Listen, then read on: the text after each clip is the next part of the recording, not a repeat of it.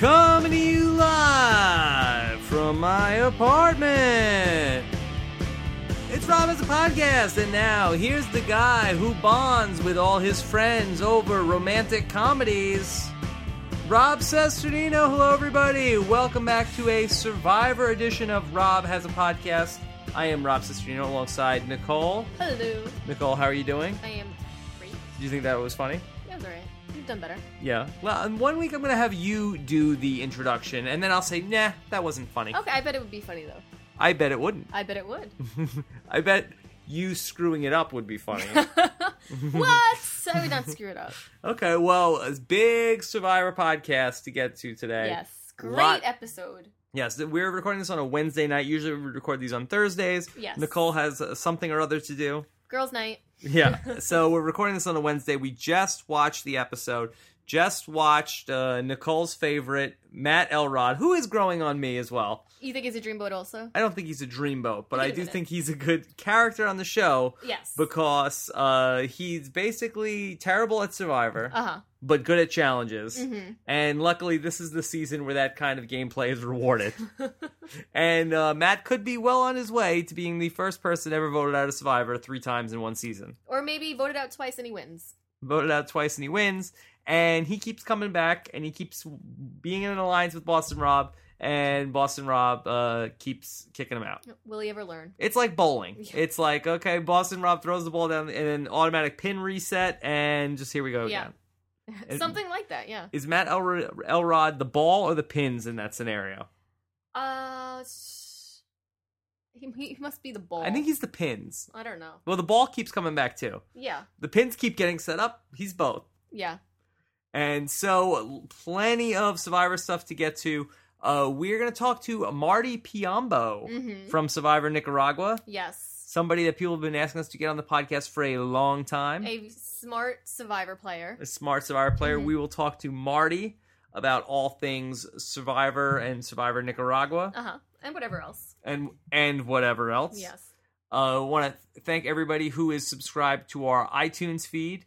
We always appreciate that. People who are subscribed automatically getting Rob Has a Podcast. And if you're not, shame on you. Yeah, and then you get this podcast. You get our interview with the Survivor. We'll be talking with Sarita on Thursday morning. So make sure you are subscribed. Make sure that gets right onto your iPhone. Yeah, check it out. Check that out. So, also, big week in the news, I felt like, with Survivor. Lots of other Survivor things going on. Yes. A lot of people brought to my attention on Friday. It was April Fool's Day, and a lot of people felt like they were the subject of an April Fool's joke. Which we thought we were. When Jeff Probst tweeted out that all of your Survivor dreams have come true, Boston Rob is now on Twitter. Light tap. Yeah, trying to light tap. Don't want anybody to crash. Don't make anybody crash their car. But I have a pencil. I don't know if that works as good. I don't know. I don't know. We got to think of something else. Yeah, I don't know if we have to think of something else. But I need like a xylophone hammer. Yeah, that's what we need.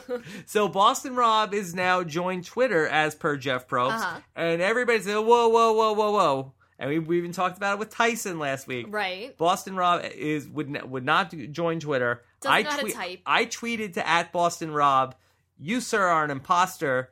The real Boston Rob would never be caught dead on Twitter." Did he tweet you back? Did not. Yeah. So he doesn't know that function yet. We don't really know what's going on with the Boston Rob Twitter. Boston Rob appears to have a Twitter. Boston Rob has many followers already. He has 20,000 followers, and he's verified. Doesn't seem to really have a handle on the tweeting yet. Although today he did tweet a picture of his biggest fans, and it was him with Amber and the 2 girls. Yeah. I feel like, and then today I saw a tweet of, make sure to join @Jeff Probst in the virtual living room, pound Survivor. I saw that too, yeah. It certainly feels as though, and I was talking with somebody else about this, who brought up the fact, like, really, does Boston Rob know how to put a background on Twitter? It seems like he's definitely getting some help. He's got a chauffeur. Yes. He's got a Twitter chauffeur. Yes. And so it seems like Boston Rob is definitely getting some help on the Twitter front. Oh, definitely. But good for Boston Rob. How would he know how to get verified on Twitter? If Danielle DiLorenzo can't figure it out, how is Boston Rob going to figure it out? Why, because they're both from Boston? They're both similar. So at Boston Rob is out there tweeting. Uh-huh. We will come to you live, breaking news as soon as he tweets something interesting. But If it ever happens. at Boston Rob, we could play the Twitter game with somebody. Did Boston Rob tweet this? But it wouldn't be a very good game yet. Yes. Because he's literally tweeted nothing. Yeah, he tweeted, I went golfing with this dude. Great. Yeah. That's it. And he was not happy with the Red Sox so far. Well, he probably shouldn't be. Probably. Well, he really shouldn't be, considering how they've done. Yeah. Richard Hatch in the news this week. Yes, unfortunately. For two reasons. A couple of reasons. Well, one, spoiler alert if you haven't seen it. Yeah. Richard Hatch fired on The Celebrity Apprentice this week. Richard Hatch. Very sad. You fired. And you can listen to our coverage of that. But basically, he had to raise money for charity and could not find anybody to help raise money for charity. Mm-hmm. And then in a related story, Richard Hatch made news this week when he was the charity. TMZ had reported about how from wherever he's incarcerated, mm-hmm. Richard Hatch feels like there's a tax loophole that he can exploit.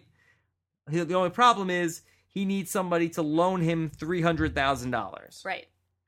And coming across the same problem as The Apprentice. Right. Can't find the people to help raise the money. Survivors don't have a lot of money. So if you are within the listening range of Rob Has a Podcast and would like to help Richard Hatch, contact me.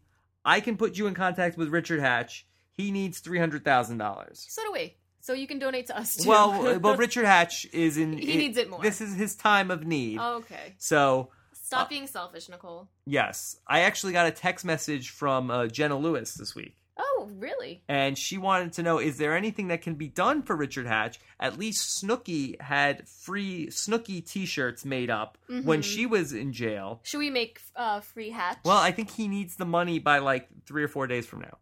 Or 3-4 days ago. No, but I think by in a couple days. Yeah, I know what that means, thanks. Okay, well then why did you say a few days ago? Meaning that it's urgent. Yeah, oh, okay. I see where you're going with that. Yeah. Well done. All right, douche. So we'll keep you posted as we get more news about Richard Hatch. But and speaking of Jenna Lewis is very pregnant. But yeah, Jenna Lewis is very pregnant. She's about 9 months pregnant. She's ready to bust. Expecting her first baby boy. It is a boy. Yes. Are you sure about this, or are you making it up? Why would I make that up? Because you're Rob's sister, you know. And then also, Nicole, did you see what else happened in the news with Mr. Stephanie LaGrossa? No, I didn't. This is actually a sad story. Now, it was a happy story on Tuesday night when my Mets were beating up on Mr. Heidi Strobel, who has a 2-9 career record against the Mets. But this is a sad story that Kyle Kendrick, who also pitched against the Mets on Tuesday night, his World Series ring was stolen from Kyle Kendrick and Stephanie's house. Oh my goodness. Did they take anything else? Yeah, there were some things stolen, but there was an alarm set, and they're wondering if this could be an inside job. That's crazy. It is pretty crazy. Okay, Nicole, what do you say? Want to get Marty on the line? Oh yeah. All right, here we go. Let's connect. Let's connect to Marty. And here we go. Okay. You ready? You nervous? A little nervous. Shaking a little. Yeah.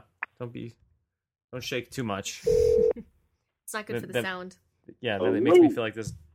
Marty, what's going on? You're on with Rob and Nicole. Hey, Marty. Hey, Nicole. Hey, Rob. Good talking to you guys. Good talking to you, too. Marty, how are you doing? Doing good. Really enjoying the season. It's just really interesting after having been on a season of Survivor to look at another season. And in part, I would have to say, it's kind of humbling, because when you go on Survivor and you're living this, once-in-a-lifetime experience, you think, or at least I did, that you just got this thing down cold, that you are the smartest bastard in the world and nobody can outplay you in Survivor. And only until you watch the next season do you realize, God, I was such a rookie. Well, that's a good point that you bring up. And something that I had wanted to ask you about. Now, you did not have to get stuck with either Russell or Boston Rob. Right. You got stuck with Jimmy Johnson, and we know how that worked out for Jimmy Johnson. Mm-hmm. Would it have been a similar result had instead of Jimmy Johnson, you had been thrown a Russell or a Boston Rob on Survivor Nicaragua? I don't think so. Again, it's always really easy, as you guys know, to armchair quarterback this thing, and to sit there and say, I would have done this and that, because unless you're there and you know how the numbers are stacking up and how the relationships are looking. But as I knew what was going to unfold in this season, my approach would definitively have been to align with either one of those guys for a substantial part of the game. I think that Russell does have a track record of carrying people that are loyal to him, and that's how I played my game. As long as you know that, at some point in time that's going to change radically. And certainly with Boston Rob, I would have done the same. With Jimmy, it was different just in that he didn't play a game of alliances. If Jimmy had approached me and said, let's play together, and I definitely want to, ride this thing out with you, I would have definitively jumped on board with that approach. And I think, Rob and Russell would certainly have been looking for alliances. So as I thought about it, I definitely would have gone. I would have. That's how I would have structured the ride. But if you got in there and you took a look at Russell and realized that you were only one of two people that were riding with him, then that's not going to fly either, obviously, right? Yeah. I hear that. So would you have been excited to have either Boston Rob or Russell on a tribe with you? Would that have been a thrill? I definitely think so. I think, you wouldn't know enough to know, but if you're looking to play the game and, how much exposure are you going to get in, living in the shadow of one of those two guys, you have to come to terms with the fact that, you will be in their shadow, and is that okay or not, and how can you make that work to your advantage? But I think I would have been excited to, both of them I think are, top players all time. Definitely love Boston Rob.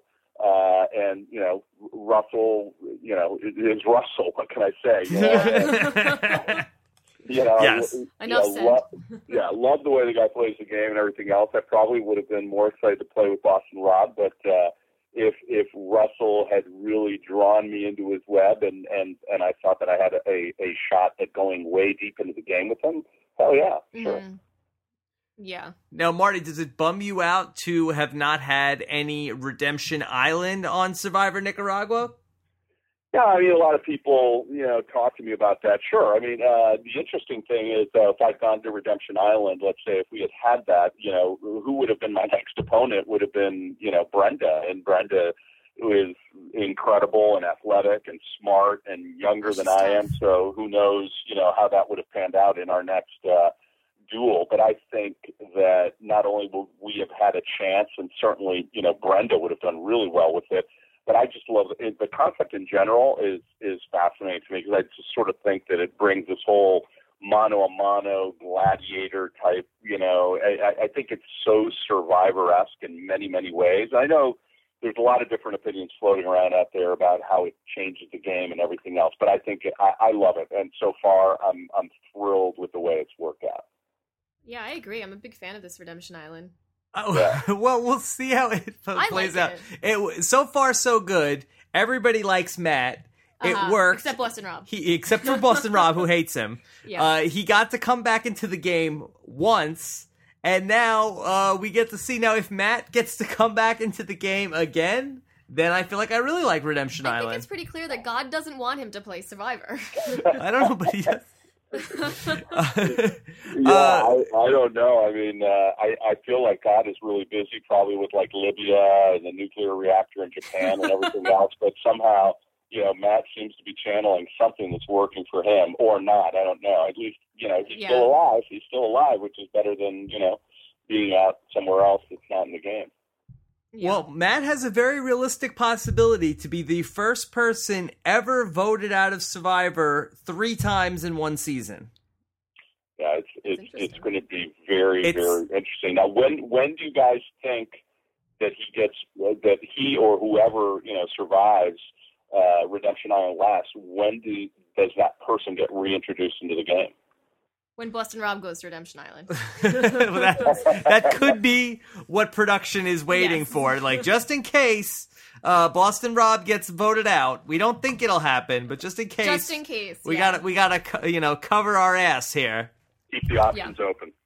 Keep the options open. No, did you think after Matt or whoever won was to re-enter the game that Redemption Island would open up again? I was kind of surprised at this. I was a little surprised, but the season is called Redemption Island. I guess so. If the show is Survivor Redemption Island, it would be tough to not have Redemption Island anymore. I guess so. I guess you're right there.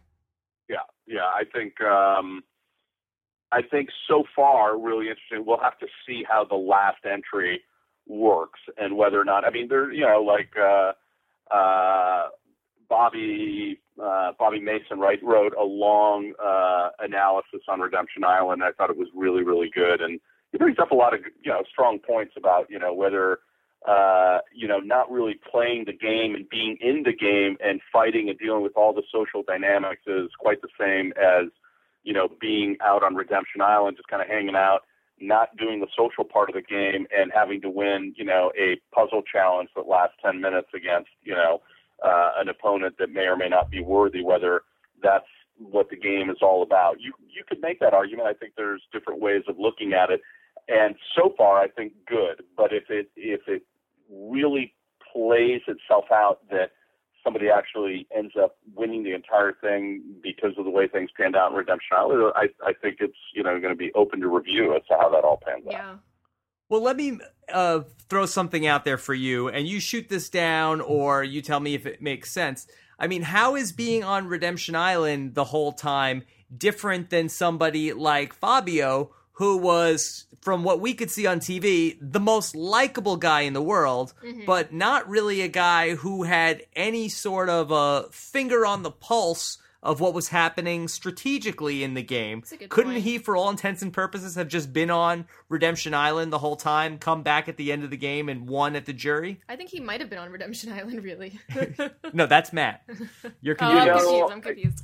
I hate to sort of say cliche things, but when you guys know as well as I do, when you look at this game, that anybody, I mean, so many different people can end up both in the final three and end up winning this game. It doesn't matter whether you have never won a single challenge your entire season, whether you're a woman, man, old, young, gay, straight, minority, social player, strategic player. I mean, we have had every single type of person win this game. And the dynamics are always changing, and the way that people decide they're going to vote at the end always changes, and there's parts of it, no matter how strategic you may have been, as strategic as Sash was, and as amazingly, intelligent and smart in the way he played the game, there are just other elements that are out of your control that are going to come into play. So, it's just an unpredictable game. You just don't know, and anything can happen. So when I look at Fabio, I just say, he was playing his own brand of game, and it worked. And anybody that can bring on 3 immunity challenges at the very end and win them all, in my book, deserves to win. And he played his own game. I think he was way smarter than anybody gave him credit to. He may not have been as tuned in, but I don't understand how you're Fabio or anybody else in this game, and you go to as many tribal councils as he did and never vote with the majority, or often does not vote with the majority, and yet nobody ever casts like a single vote against Fabio until the very end of the game. And you guys know as well as I do that, you don't vote with the majority, and your head's on the chopping block almost instantly when you return from tribal that night, right? Yeah. That's right, but I don't think anybody's ever played the game before with the excuse of, like, man, I didn't know who you guys were voting for. Right? I love it. I love it. I absolutely love it. Yeah, how could you be mad at the guy? He didn't even know. Yeah, he didn't know what the plan was. Yeah. Yeah, and that's the defense, I think, at the final three was, like, it wasn't me that voted you guys out. Yeah. And everybody on the jury comes in with, like, a pitchfork looking to, to like go after, like, they want, like, a pound of flesh at that final tribal council. And that's really the best argument you can make is, it wasn't me. Mm-hmm. Yeah. Even though I do. It was true. And it was true. Yeah, I do have to say, I did think that his final tribal council performance, I thought was actually one of the better tribal council performances, because I felt like he was, honest and was, himself and looked like he was having fun. Where I felt like the other two guys looked like they were miserable the whole time. Mm-hmm. Yeah, I mean, Fabio was very genuine and very himself, and there was nothing that was contrived or otherwise, and Sash, as smart as he was, and as great of a player, and I have nothing but respect for him, it was difficult to not feel that it was contrived in terms of what he was proposing, and Chase was Chase, and he got his fair share of votes, which is great, but yeah, Fabio just came through, and I have no regrets casting my vote for Fabio. Yeah. Yeah, so just to reframe this, not to get too far into Survivor Nicaragua talk, should Matt ever be able to stay in the game for more than 3 days at a time, he still has a very good chance to win. Yeah, because he could use the same excuse. I didn't do it. I didn't vote you out. It wasn't. If he's sitting up against Boston Rob at the end, I'm telling you, people will not vote for Boston Rob after he put them all on the jury. Yeah. Once he starts screwing over his own alliance, those people are not going to be so quick to vote for him in the end. Yeah, I guess so.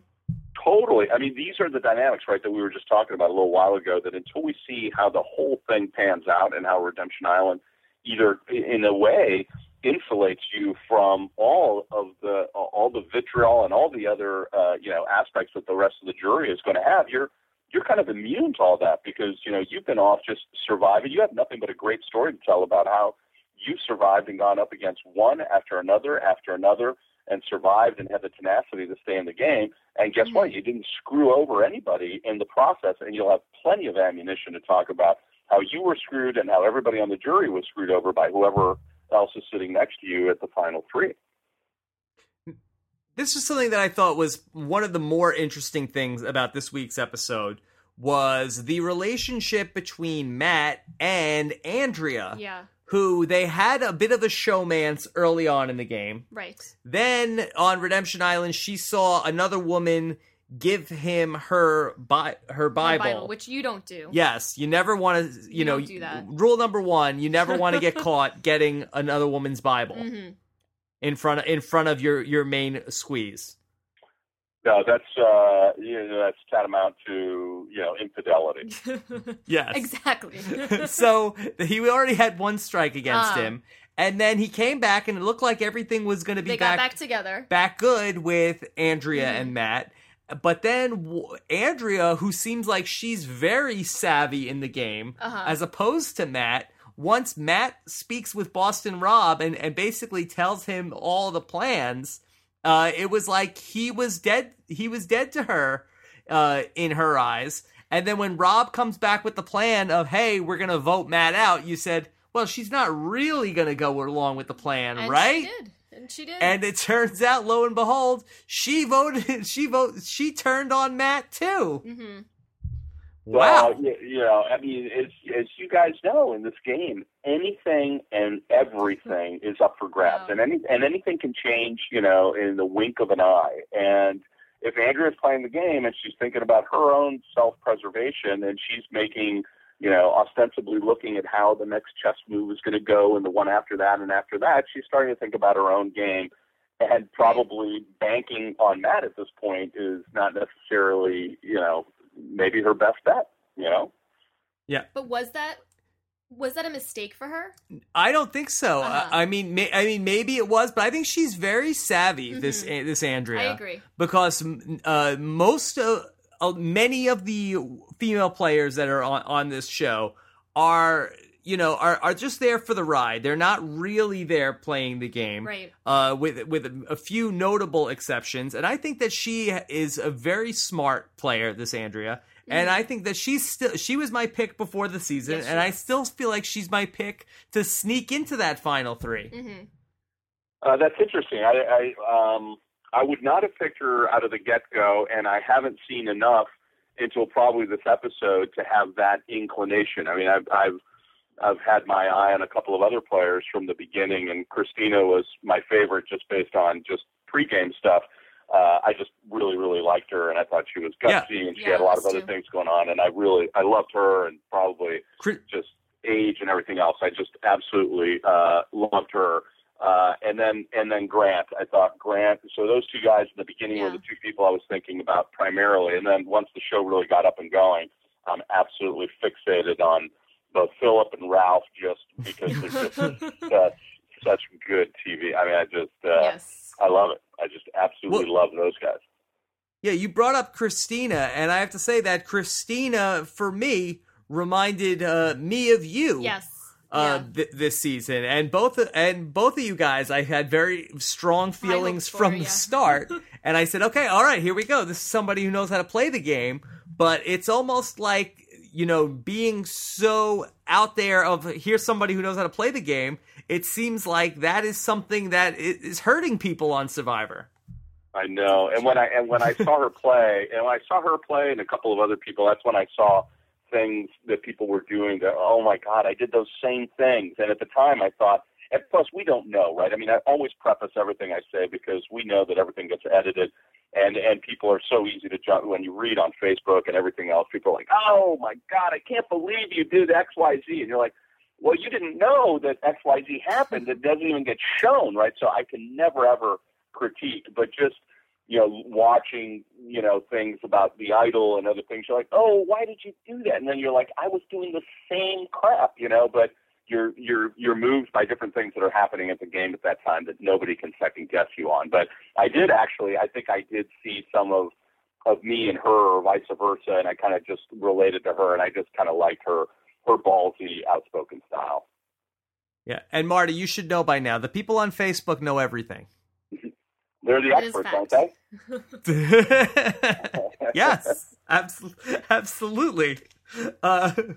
So, Marty, has it bothered you at all that it seems like where in your season where things got screwed up for you was where they switched up the tribes, but it seems like your season was the only season in I'm trying to remember the time before that they mixed up the tribes, because there's no switch on Survivor 22. Right. There was no switch on Survivor 20. There was no switch on Survivor 19. I don't think there was a switch on 18.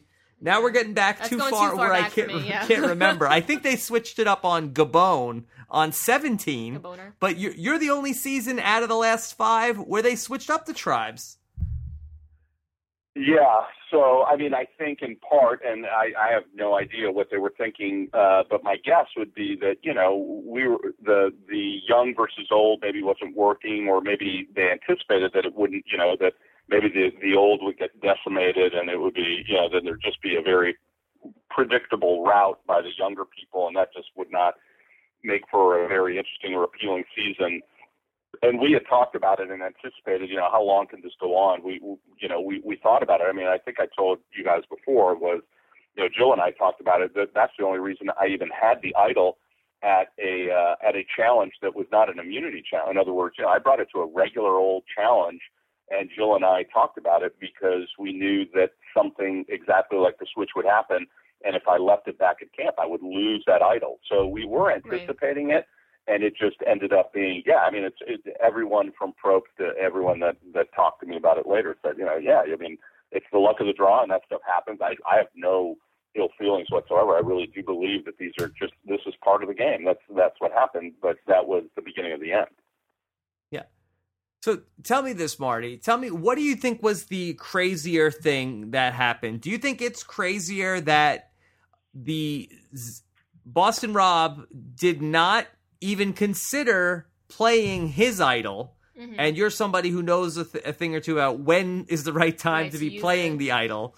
Boston Rob does not even contemplate playing the Idol. Didn't cross his mind. Or the fact that the Zapatera tribe didn't even try to vote for Rob. So I think they're, in defense of Rob, I mean, I think he's an incredible player, right? And just instincts are everything in this game, or a huge part of it, and the ability to adapt. And whatever was shown and whatever was not shown clearly led him to believe that something was going on, and whether it was at the last minute or whether it was predetermined. For me, my decision not to play that Idol that night there was a number of different factors, but a lot of it was gut feel based on just weird things that were going on. Brenda came on too strong, the way things were said, the way it was getting set up. I just went with a gut instinct, and I could have easily have been wrong, but I think that, you got to give credit to Rob, and I would say, hey, that's how he saw it coming, and he did the smart thing, and he did the right thing, and it could have gone the other way around. I am surprised that they didn't go after Rob. That is absolutely, I would have expected it almost immediately after the merge that would be the number one agenda, especially given, how they felt about Russell, and wouldn't that be consistent that they saw him as a big threat and as a leadership. But then again, these guys are all about reducing, strong players. And I would say that, thanks to Grant, they've been winning a ton of challenges. Without Grant, they probably wouldn't have won half of those challenges. So, that's the other way to go. So it's a toss. Going back to a tribe switch versus not a tribe switch, where that starts to really have ramifications is in a season where there's a tribe switch, you have, once the merge happens, the alliances definitely become intermingled very quickly. Like you had on your season, you had people like Jane's an alliance with Chase, and it wasn't like, the original older tribe versus the original younger tribe come the merge. But in these seasons where there is no switch pre-merge, now we have, much like this season, a very distinct lines between this is our tribe and we're still voting with our tribe, and this is our tribe, we're still voting for our tribe. And we're sleeping under the tarp. Yes. I don't know, which do you think is more interesting for the drama of the show? Well, you always hope that there's going to be an outlier, somebody that's either uncomfortable or feels that they're on the bottom of the totem pole within the hierarchy of either tribe that suddenly becomes a strategic swing vote or orchestrates a blind side or decides to go. I find that really, really exciting and intriguing. And I thought that going into episode that maybe, clearly there could have been a defection with Matt or another player for that matter, and this is why the merge is always so exciting, right? Because you're always anticipating holy cow, this is where fireworks happen. This is where Clash of the Titans, and it's just great because it mixes up the whole game. So that's what I typically look forward to. I think we had quite a bit of it in Nicaragua in our season, and that's what you always look for. And maybe we don't think that happened tonight, but it's going to happen, and I think the next couple episodes are going to be great because of that. Yeah. I think David is going to be that one person that's going to switch, because he, during Tribal Council, he was completely amazed at what Boston Rob did with the voting tonight by voting out Matt. He was like, that's absolutely genius.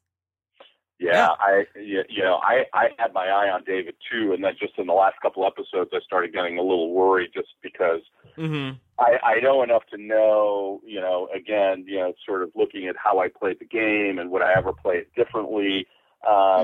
You can really have a lot of fun with the game, and that involves being outspoken at tribal. It means being at times very opinionated, even within your tribe, in an open way.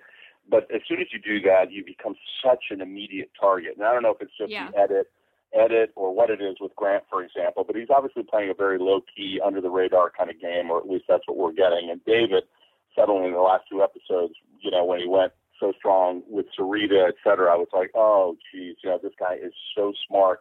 And yet here he is. Anytime you go out on a limb like that, you're going to attract, the predators. Mm-hmm.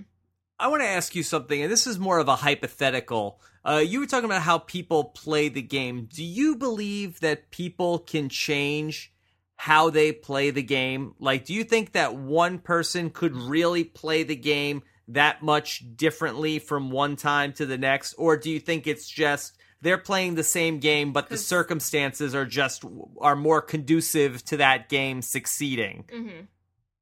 Oh, man, that question is such a great question. I've spent, and God, I sound like such a Survivor geek when I say this, and I have to get a life or something. But yeah, so do we. I do. I spend a lot of time thinking, typically when I'm falling asleep or waking up or whatever, what if scenarios if I were to play this game again, is it possible to play it differently? It's exactly what you just said. In other words, I had a lot of fun playing the game the way I did. And, boy, it's just so hard to change your personality.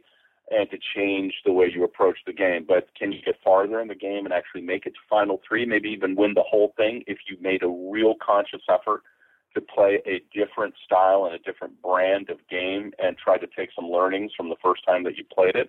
And I go back and forth on it. I would like to think that maybe I'm smart enough to do that I have enough self-control. But I think until you're in the thick of it and you assess everybody and what's happening and what's going on, it's almost drug-like. I mean, you might just not be able to hold back. Is where I that's where I sort of end up, to be honest.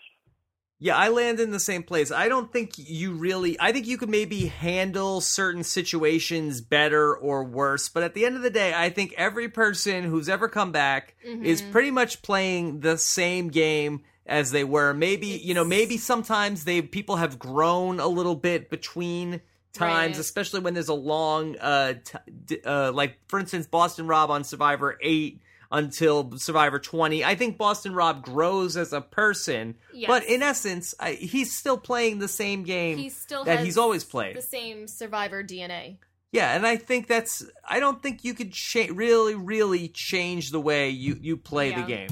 Mm-hmm. No, I think you're right. I mean, I think your comment is spot on, because as a person, he's married, he's become a father. There's some major life changes going on that change the way you approach problem solving and everything else, and the way you deal with people, and that can clearly be reflected in the way you approach the game as well. You know. Mm-hmm.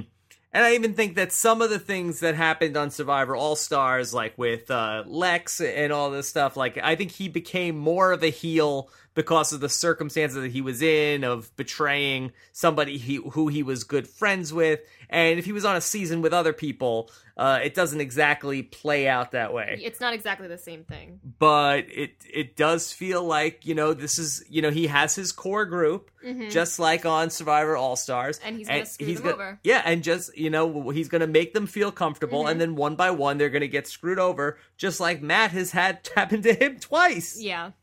Yeah, so true, guys. It's totally true. Yeah. What do you make of Philip? We haven't really talked about Philip. Philip didn't really have much to do this week. The only real excitement for Philip was David said something at Tribal Council. I'm not even sure what David said. And Nicole, could you recap what did Philip say? I'm not really sure what he said. I couldn't really follow. He was saying it was a bit out there. Something about there's a stench coming off of him. It was parasitic. And I couldn't tell if he was being like metaphorical or if he was actually saying that David smells not that great. But it's hard to tell. He sort of went on into like a rant. And that was really the only... It was another Philip rant. He did have a good one also. But here, the thing about Philip is he's so schizophrenic that every other week he's like, that I am against Boston Rob. Yes. Boston Rob, he screwed me for the last time. And now this week he's like, you know what? I'm back with Boston Rob. He's all in. Every other week he's all with Boston Rob or he hates Boston Rob and he's going to try to screw him over. But this week... It's why it's so priceless. It's exactly why it's so priceless. I mean, it's so beautiful. I mean, I from like the first episode, I was like, oh my God, this is going to be unbelievable. And it is, and it has continued to be that way. You can't help, and you guys have seen the different comments both by Probst and something Fishback wrote up this week, with Coach and Philip. I still feel that Coach is in a completely different class unto himself, and that this is almost like a Coach knockoff, if you will. But as far as knockoffs go, it's a damn good knockoff. I mean, it's so entertaining, and who knows where the editing goes on. I mean, this if this guy continues to ride it, I mean, I'm so all over this guy, and I think as Coach said in Fishback's interview, I want to give him a hug. I want to meet this guy and say, really? Like, seriously, really, Philip? I mean, I think it's brilliant. I think it's perfect. I think it was a great casting move, and I think it's working. And the beauty of it is, again, whether it's an Ayanka or a Philip or whatever, is that people like this hang in there and keep going. It's staggering. It's beautiful. Yeah. It certainly is, you make the case where somebody like yourself, who people identify right away, this guy knows how to play the game. And now you have a goof like Philip in no danger whatsoever now at this point in time. Yeah, keep the crazy guy. Now he's almost locked in to go to the Final Five with Boston Rob. Absolutely. Because he doesn't seem to really have... He's not a threat. He's not a threat. Of anything. This week. Yeah. But you never know. And it's like... He's not. And even like, when you think about it, I think in the very, very early first rounds of a season, you're at risk of maybe getting voted out if you're very weak or if you're just so freaking annoying that people can't take you and everybody doesn't care because it's like, hey, anybody but me, right, in the very, very beginning. Right. And if you make it over that hump and you become someone like a Philip, then the chances of you getting voted off go down dramatically as opposed to in the very beginning of the game. So somebody like Jimmy Tarantino, if he hadn't been...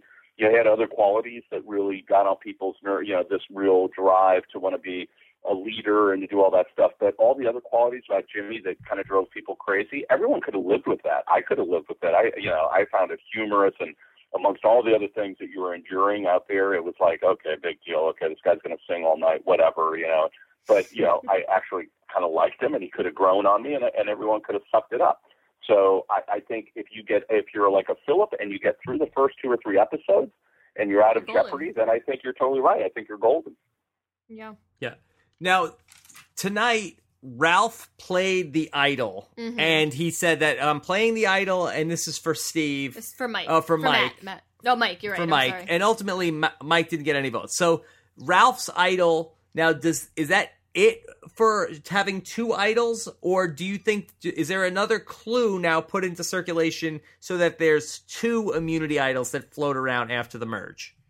I would imagine there's definitely going to be another clue. I mean, I sort of feel on... Yeah.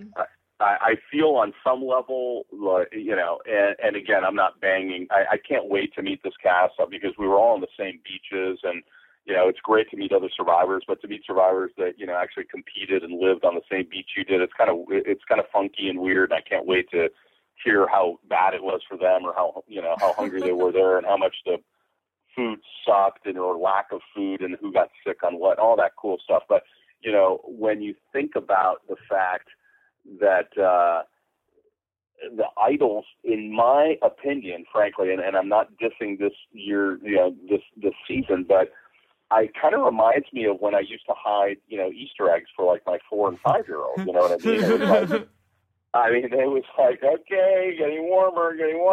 I mean, because the idols that we had, unless you had a very, very specific clue that literally gave you like coordinates, tangents, steps, depth, everything, there's no way on God's earth you would find. I mean, they were buried under the ground in absolutely nondescript areas with nothing there. You could not have just walked around and found an idol in a log or under some rocks or in a tree, period. Never would have happened. So I have a feeling that we will see another idol. That's what I think.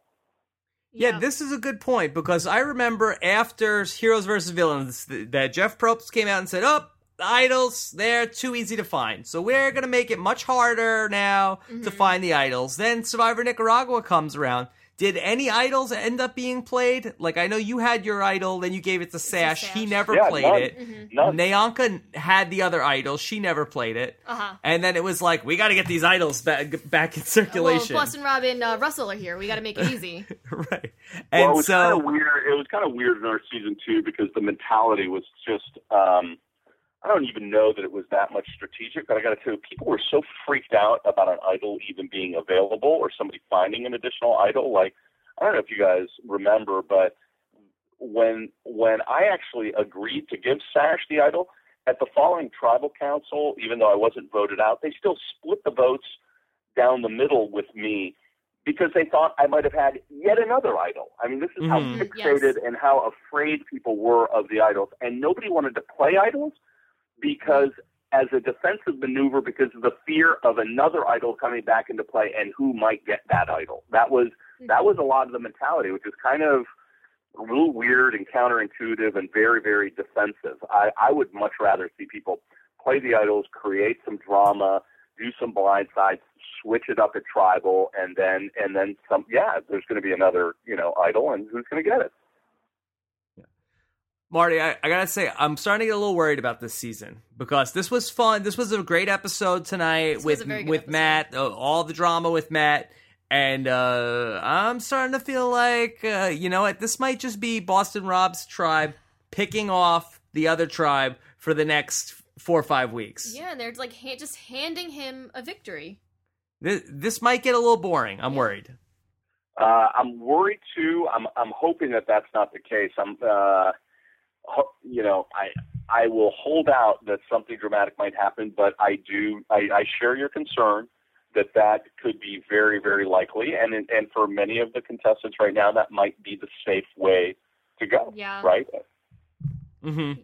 I think David is gonna mix it up. I really do. I'm gonna say it that David is gonna mix it up and make it a little exciting. But how? In what way can I don't know. I think that he's in the minority? If he was in the majority alliance, and he was trying to cut a better deal, I could see how he could make it interesting. But he's on the wrong end of the equation make a difference. He may not be successful, but I think that he's gonna make it a little bit more exciting. I mean, if he could potentially sway Andrea and Philip to vote with the remaining Zapatera, but for the people that would switch for Andrea and for Philip, they wouldn't necessarily be getting a better deal to go and vote with Zapatera. It's almost like bottom of the totem pole, right? It's almost like if they get down to 7, and then if just David was the only one left, then he could say somehow to Andrea and Philip and maybe, one of these other people there and say, hey, look, the 4 of us, let's be a new 4, let's vote out Rob. Yeah. He could do something there, but right now, not in a great position to flip it around. We'll see what happens. We'll see. Yeah. You didn't read the spoilers, did you? I did not read the spoilers. Information, Nicole? I did predict Fabio last season, but I did not read the spoilers. Yeah, can you believe that, Marty? Nicole picked Fabio before the season started? Did you really, Nicole? You picked Fabio from the get-go? I did. Right before the season started, we looked at the bios, and I said, this guy's going to win. And I said, you idiot. This guy is not going to win. Listen to him talk. Yep, and look who was right as always. Yeah.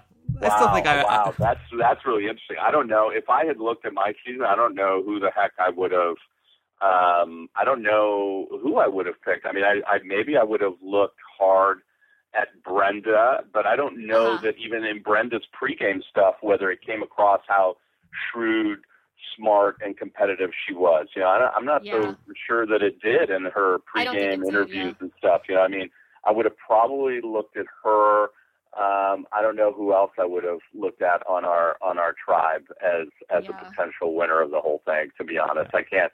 It's impossible. I mean, I looked at this whole cast actually, and I didn't think when I looked and I watched pretty much all of them. I didn't think there was a single person in the whole thing that was a true kind of survivor game person that really studied the game or loved the game. I didn't. Did you guys get that from anybody, or if so, who came across that way? On this season?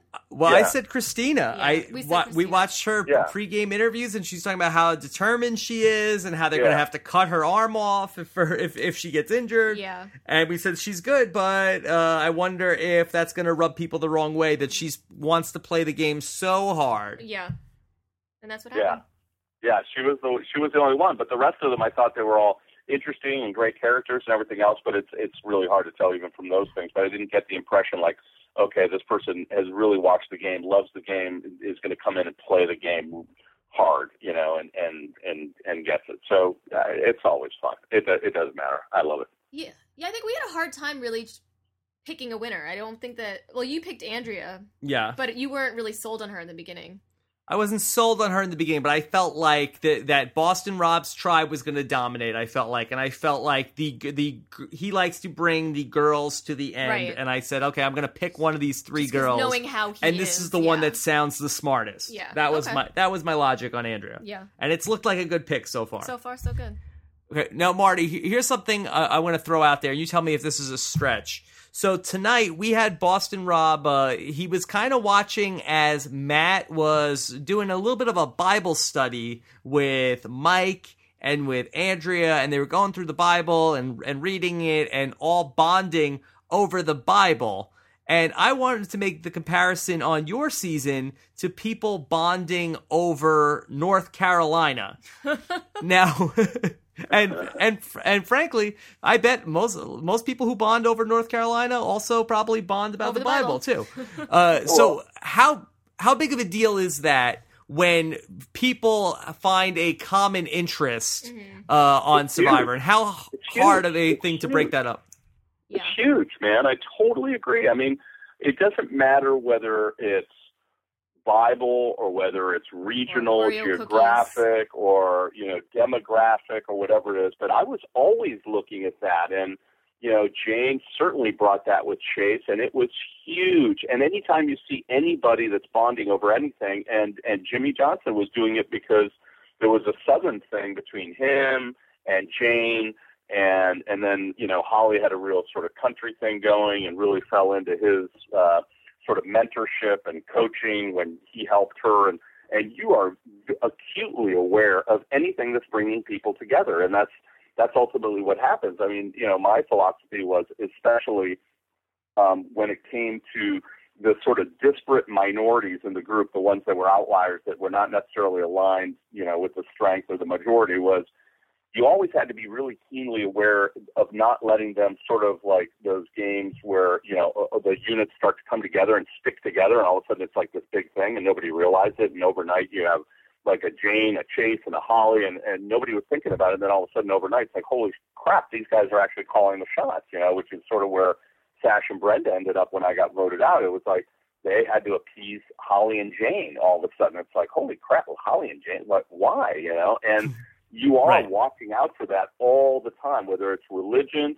or whether it's everybody singing along with Chase's, country music. I mean, all those things would make me uncomfortable because you're seeing people establish bonds, and you don't want that to happen. Yeah. Chase's music makes me a little uncomfortable too. Yeah, trust me. I mean, if you watch me even at the finale, I was not clapping along. And when we were out there on Nicaragua, there's more than one evening where we had big campfire sing-alongs, and I'm like camped out in the back shelter thinking, oh, God, this is just not good for me. It's not good. Sing-alongs.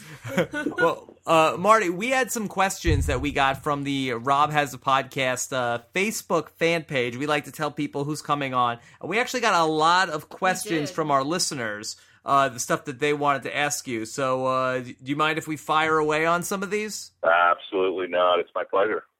Okay, here we go. Here's Everett Hopfner wants to know, who would Marty give the Dumber Than a Bag of Hammers award this season? Has somebody earned that yet? God, this season, it would have to probably be one of the two beauty gals. I hate to pinpoint anybody. If when I was a real diplomat, I would refuse to answer that question. But probably one of the two gals. It was one of the two Boston followers, and I'm not coming up with their names right this second. But Natalie and Ashley, Natalie and Ashley. So. I mean, before the season, clearly, and the whole edit and everything on Ralph is to make him look like he would be the dumber than a bag of hammers. But I think he's way smarter than he lets on, and he may not know what cohesive means, but it doesn't matter. He's got a lot more game going on that's relevant to being successful in Survivor. So he can be, he can be smart in his own way, in such a way that it really benefits his game. So I would certainly not put him in that category. But if I had to give somebody to it, it was just a lot easier to do it with Chase, just given the circumstances of where I was at the time. Okay. Daniel House wants to know, ask Marty if he would play chess with Special Agent Shepard. Question mark. Would you? Yes. Would you play a game of chess against Philip? I would give anything to play chess against Philip. Absolutely. I think he would lose, but I would jump at the chance. Now, I know you told Fabio, you gave him the name of a tennis player and told him that that was a chess grandmaster that you beat. Now, do you actually play chess? I do. I'm certainly not by any stretch of the imagination an incredible player, but I love playing chess. I play chess, often, but not in that category. And I'm sure that Fabio didn't even know what a chess grandmaster was, and the fact that I said, I had beaten Guillermo Vilas, who's like a French Open, tennis champion from Argentina, it was just good comedy at the time. Does that mean that you also play tennis?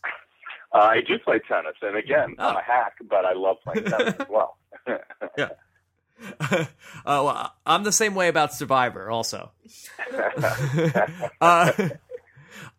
Elizabeth Devine Reed says, did Marty's time on Survivor have a long-term impact on his hair, good or bad?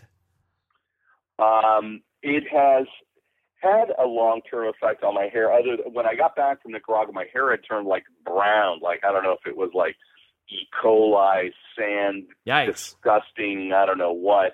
And then it went back to its elegant silver and gray that I've got now. And I kind of long to have it, go back to that spiky look. But, unless I get asked back, that's probably not going to happen. Okay. Well, we'll have to... If you are a fan of Marty's spiky hair, keep your fingers crossed. Yes. Exactly.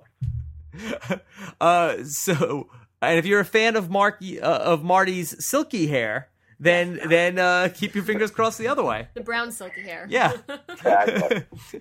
So Brooks Stowoff wants to know, ask Marty if he has any crazy Jane stories that did not make it through editing, and his opinion on both Jane in general and her edit on the show. And has it changed? I'll add that.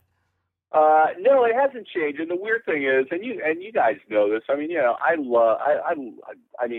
Yeah, I mean, I guess I could say love, and I don't mean that to sound cliche. Everyone on our cast, you're a select group of people that got to go through this experience. We went through it together. It is a game, and at the end of the day, whatever happens, happens. And even with Neonka, I mean, it's not like Neonka and I talk on the phone every other week, but I like Neonka. I have nothing against her. My biggest beef with Jane and remains with Jane is the fact that, she talked about my kids on national TV, and she talked about me as a father, which she had obviously no idea who I am as a father, and never, said, hey, at the end of the season, I'm sorry about that, and it's no big deal. And I'm actually fairly cordial with her, and I've done her a few favors since the show's been over, and getting her stuff that she wouldn't have been able to get on her own, from anything from cast pictures to DVDs or stuff like that. I mean, so it's not like, I have some terrible vindictive hatred, but I just thought that was kind of classless, and everything would have been fine between me and Jane if she just said, hey, I'm sorry. Yeah, that was probably out of bounds, and I'm sorry about that. So she never did, and so I'll still hold a grudge against her.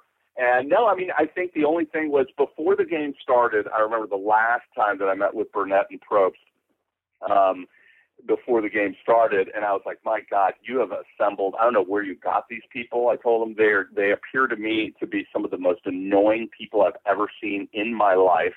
And these guys were laughing, and we couldn't speak to each other, so we didn't know who we were or anything, but just by the nature of what people were wearing and what they were doing. And I kid you not, I am not exaggerating, but we're all sitting on a very small patio for like 3 days in the sun, just mingling amongst each other without being able to speak. And half the time, Jane is either belching or farting, crazy like, Jane. I'm telling, and I'm not joking, I'm not just making this up to be vindictive, but that was the case. And I said this to Burnett and Probst, and I was like, she just farted, like just now, and Burnett asked me, audibly? And I said, yes, audibly. How would I, and so, and that was kind of gross about her. And it went on, after at Ponderosa and everything else, and we were like, Jane, my God, please, dear God, stop. I mean, so anyway, it's a little too much to know about her. Yeah, it's probably more than anybody needs to know, but it is true. I bet it is. Okay, so David Volkin wants to know what you thought about Boston Rob pulling a sash and asking for the idol and doing it at Tribal Council. I'm sorry, can you repeat that, Nicole? What? David Volkin wants to know what you thought of Boston Rob pulling a sash and asking for the idol. Back at the first Tribal Council. Okay, with Christina, yeah. So I think that was cool, and it was different because I think it was more of a statement. I mean, I thought it was almost more rhetorical, but it really said a lot about Rob. I think it made a great impact on that episode, and I think that it was I thought it was very cool. I think it was very different than the exchange that Sash and I had over the Idol, and there was an actual, almost contractual agreement around it and whatnot, and that was sort of on the spot, off the cuff. I thought that was just a great move. Very different, though. All right. Joe Hedrick wants to know, ask Marty if he would have voted for Dan in the finals had he been there with Chase and Sash. So it's Chase, Sash, and Dan in the finals. Do you vote for Dan there? Oh, that's a good question. Man, I hate that question. That's a really hard question. I would not have voted for Chase. That's for sure. Yeah. I would have. Here, I'll be Dan. Hey, Marty, give me the money. Come on. I got my new shoes. Come on. Dan's just got such a special place in my heart. I love the guy. I really, really bonded with him. He was such a loyal Goomba. I mean, and we protected each other, and we had each other's back. And in this game, that's everything, right? But then again, I absolutely respect Sash, amongst all players for just being that, utmost gamer, strategic, smart player that I love to see play the game. So it would have been really, really hard. I don't know that I could answer that question unless I was literally on the spot and had more data on how they had voted leading up to that. I really can't. Wow. Okay. Well, Marty, you don't just make decisions willy-nilly. Yeah. Yeah, I mean, you guys know. I mean, listen, we ended up voting for Fabio, or many of us did, and this could get into a deep philosophical conversation about outwit, outplay, outlast, and at the end of the day, guess what? I think people still vote on emotional level as well, and people still feel that they may have gotten screwed, and it doesn't matter, that Sash maybe was the smartest, most strategic player, and perhaps he did mostly outwit, outplay, and outlast everybody. But if there's a number of people that felt that they were, maligned or knocked out in a way that they didn't like or feel comfortable, then guess what? They're going to vote that way. So more goes into this game than just being, a completely, no passion whatsoever, no emotion, and everyone's going to be pragmatic in their voting. Unfortunately, that's not how it goes. Okay, so Alex Forstenhausler wants to know, Marty was the best part of the worst season in Survivor history. In episode, is that a compliment? Are you happy to be the best part of the worst season in Survivor history? Yeah, let me know where I need to send a check. That sounds good. Yeah. So in episode 6, what went through his mind during the tribal council when he chose not to play the idol? And I remember watching this and I couldn't believe when you didn't play the idol, and I couldn't believe that they really hated that Kelly Bruno. Yeah. Yeah. So there's that whole part of it. Why did they feel so fixated on elements that had originally been part of a divided tribe? And then the other half of it is, for me, it was possibly the most excruciating half hour or whatever, as most people know, between the voting and then the actual reading of the votes can take quite a while, and you're sitting there stewing in, with your own decision that you're about to make when Jeff comes back. And I had so many different variables to weigh between facial expressions, comments that were made at the last moment before we marched off to tribal, to, the inflection in Brenda's voice and the approach that she used during tribal, and trying to really make sense of all this and determine whether I was safe or not, and roll the die. And it was the most gut-wrenching decision I made of the whole season. And at the same time, extremely rewarding, thank God, afterwards. Yeah, I hear that. Let me see. Let me do one or two more. Sam Liardi wants to know, ask Marty what it was like to play the game of Survivor with the first ever mute to appear on Survivor, Purple Kelly. What was that like? So Purple Kelly is like having your little sister on the season. I mean, she's just the nicest person and great to get along with. My guess, again, I have nothing to indicate that this is what CBS ever said or done or whatever, but I think in part the quitting of Purple Kelly ended up affecting dramatically her edit. I would take a stab and a guess and saying, you know what, that's that's what you get, right? You're a quitter, and we're not going to feature you this season. You know, Nyanka, there's no way that you know, you can't. They couldn't get away with show that. Nyanka. Yeah, you cannot Right.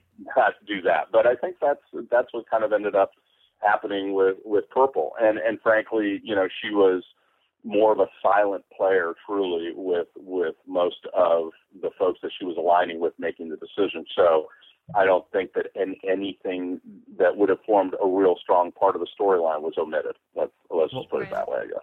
Yeah, my sense about Purple Kelly is I don't think that she's a mute at all. I would imagine if you spend a lot of time with Purple Kelly, she doesn't ever stop talking. She just doesn't say anything interesting. Oh, Was that a fair assessment? That's probably a little overly harsh. I mean, I think she's definitely a talker. That's Rob. She has a lot to say. She's cute. She's funny. She's she's super nice. I mean, really, really fun to be around. She's great. But was there enough to really create a storyline around, you know, where she was taking her game? Probably not, I guess. Yeah. Marty Makes Beats sense. wants to know, is it true that the bad blood between Marty and Jane was the result of a showmance between them the first week that went sour? Oh, Is that stop. true? Oh. Busted. That's gross. I just lost my appetite. Oh. Did you just vomit? Terrible. I just had a little something come up in my mouth there. Oh. Uh-oh. I think we were pretty spot on Jane in predicting the contestants last season when we said she was going to be crazy. Yeah. Yeah. There's not enough things to say about Jane. We don't have enough time. And then a lot of these other questions we somewhat covered. McKay Lasco wants to know, you have to ask Marty what he called his hairstyle. It was so outrageous before he got voted off. He has to have given it a name.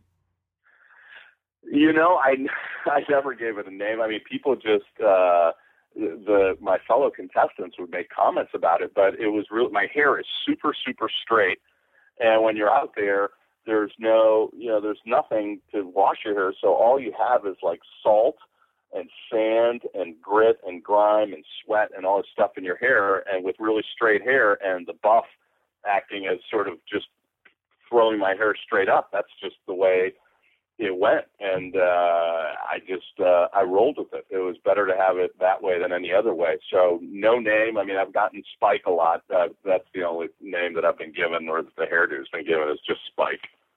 Yeah, that's a good name. All right, well, good stuff, Marty. Let me put you on the spot real quick. Who is going to win Redemption Island?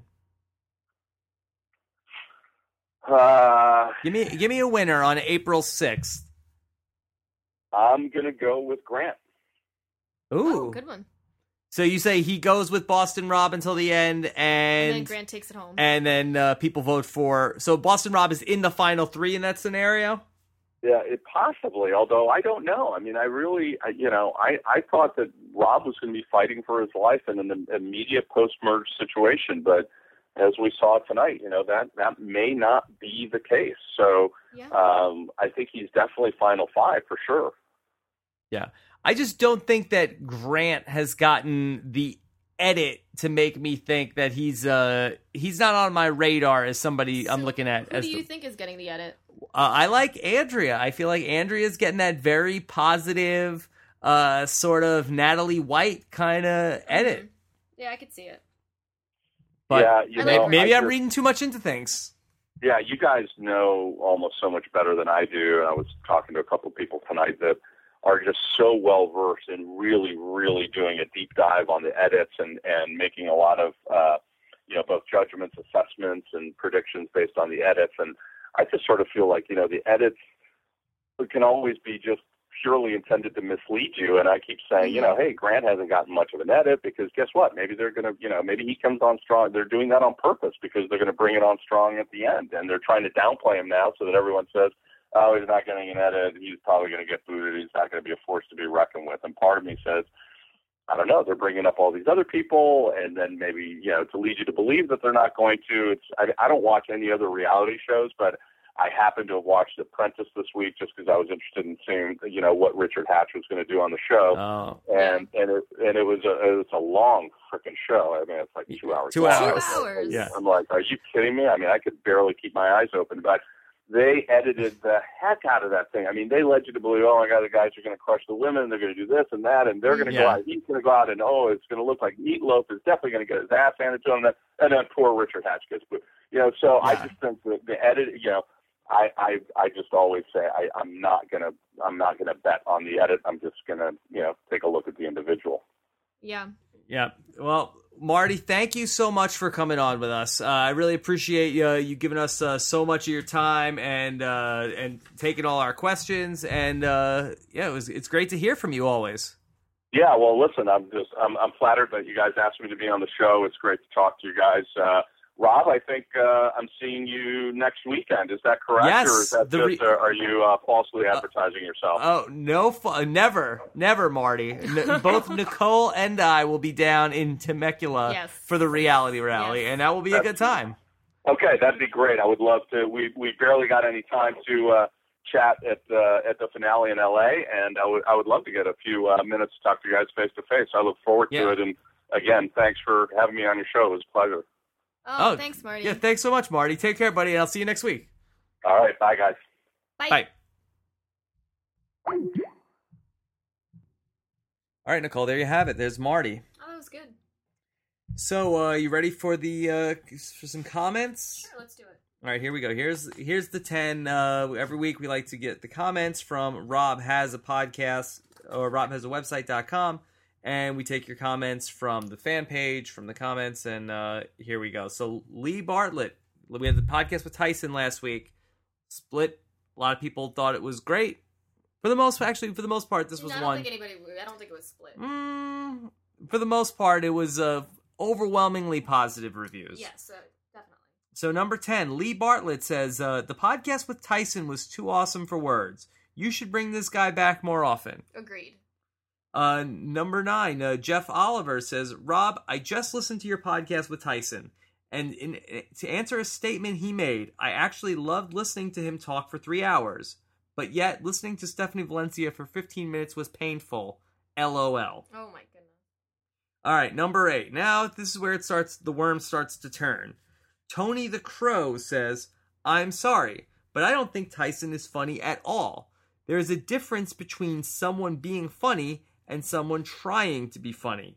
He is for sure the latter. I mean, you can just hear him trying to make jokes or be sarcastic. I mean, he's straining. He just doesn't have the skills. God, he is so boring. Maybe it's just that he is trying to self-edit as he goes. It is really unsettling. Rob C. and Boston Rob are so much funnier.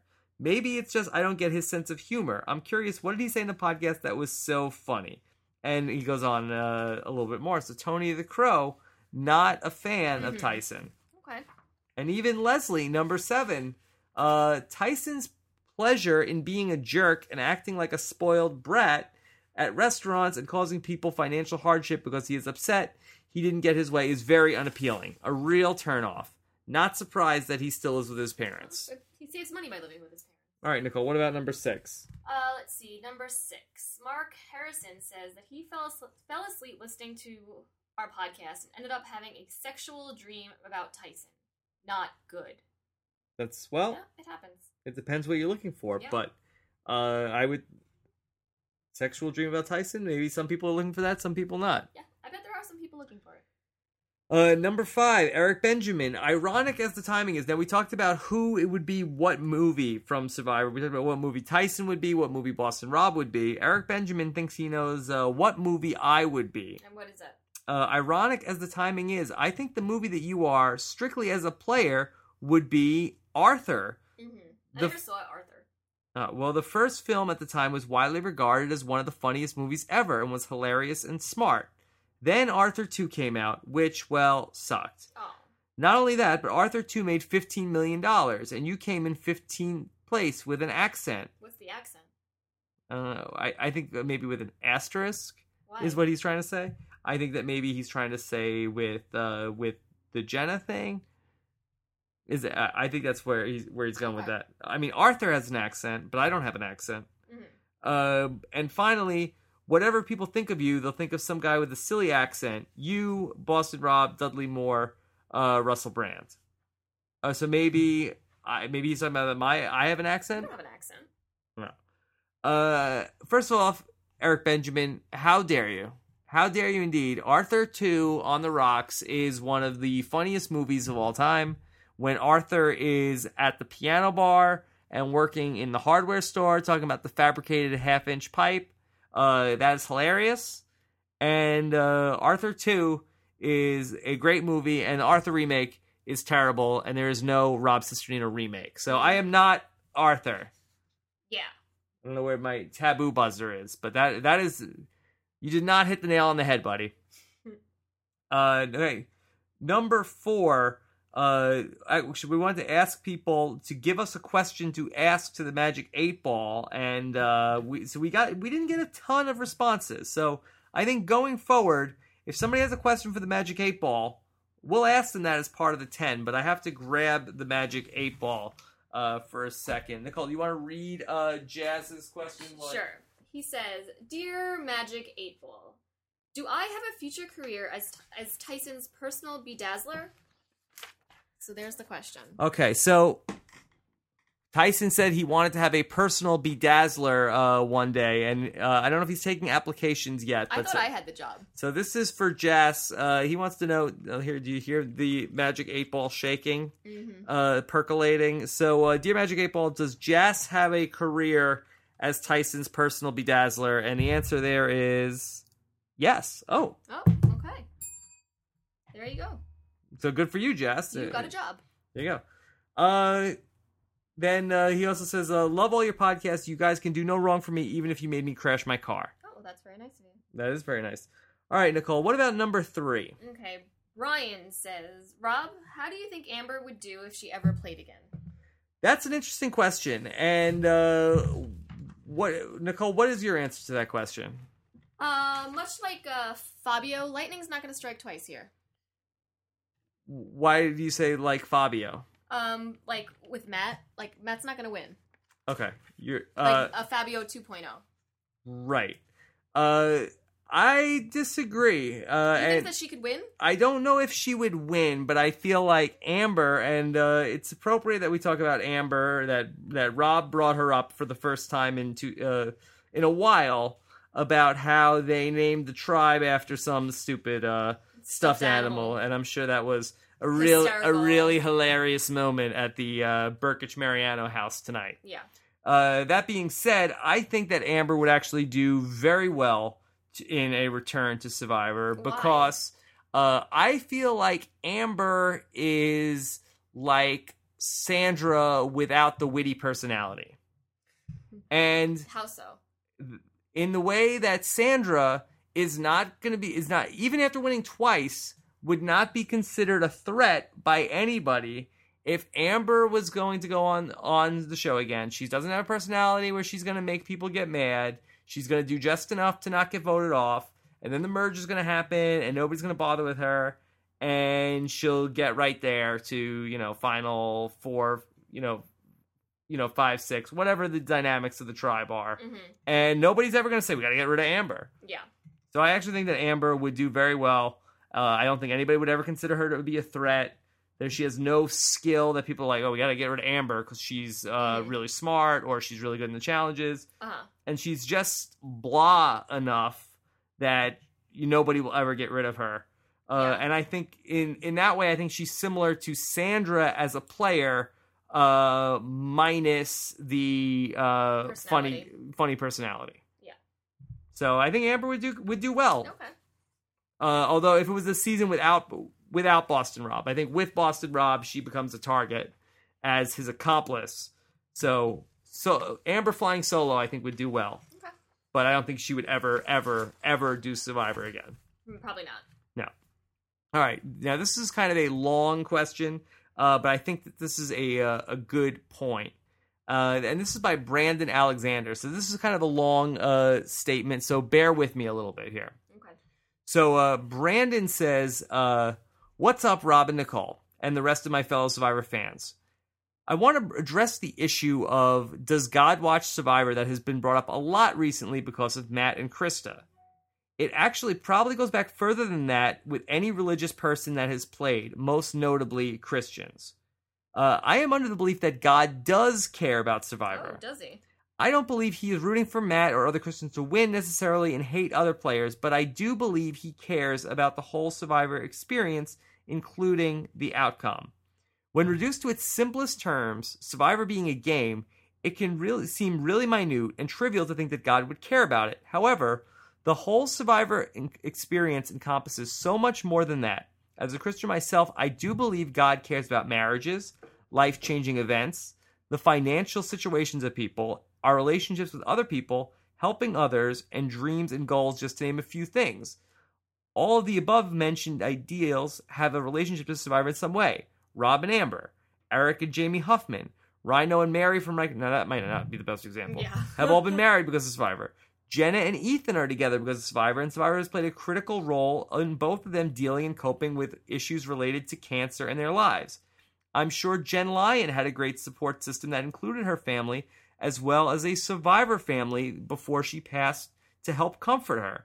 Families across the country bond and spend time together simply by just watching it. You and Nicole spend time together podcasting because of it.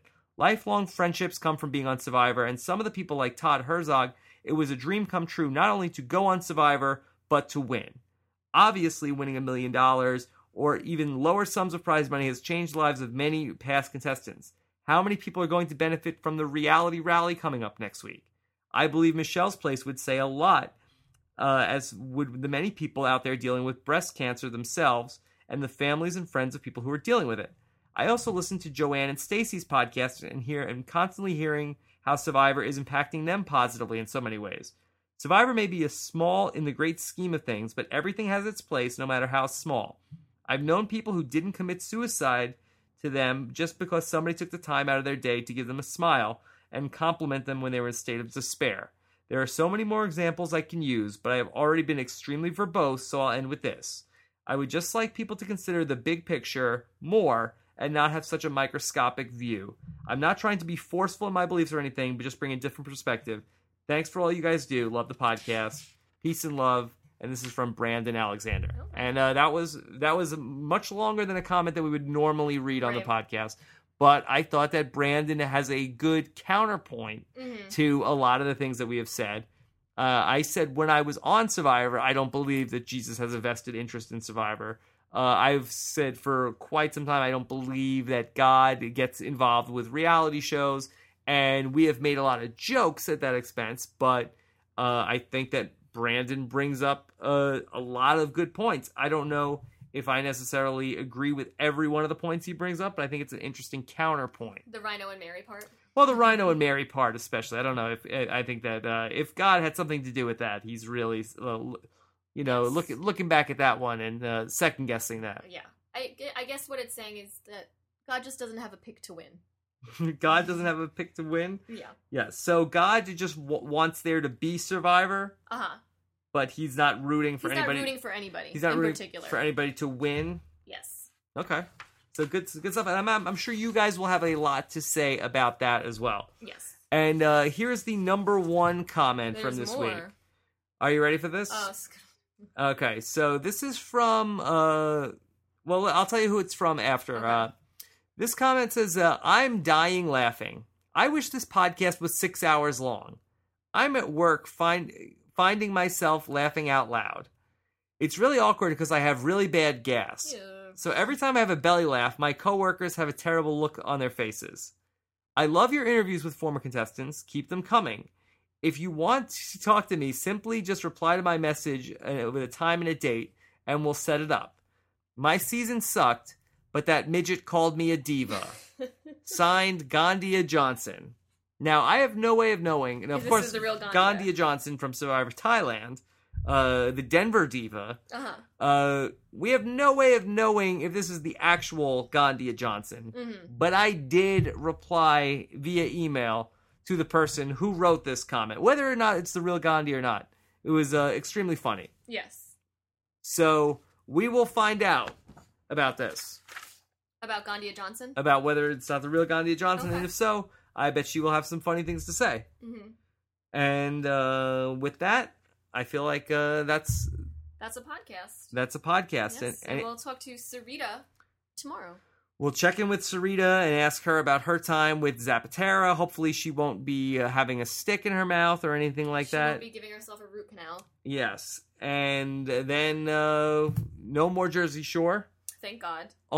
Only Celebrity Apprentice to go. Mm-hmm. And we're getting ready. The countdown is on to the reality rally. I'm actually going to be, I think on Saturday, I'm going to be at Reality Rocks in LA. So if anybody's going to be over there, let me know, and maybe I will see you there if you want to meet up.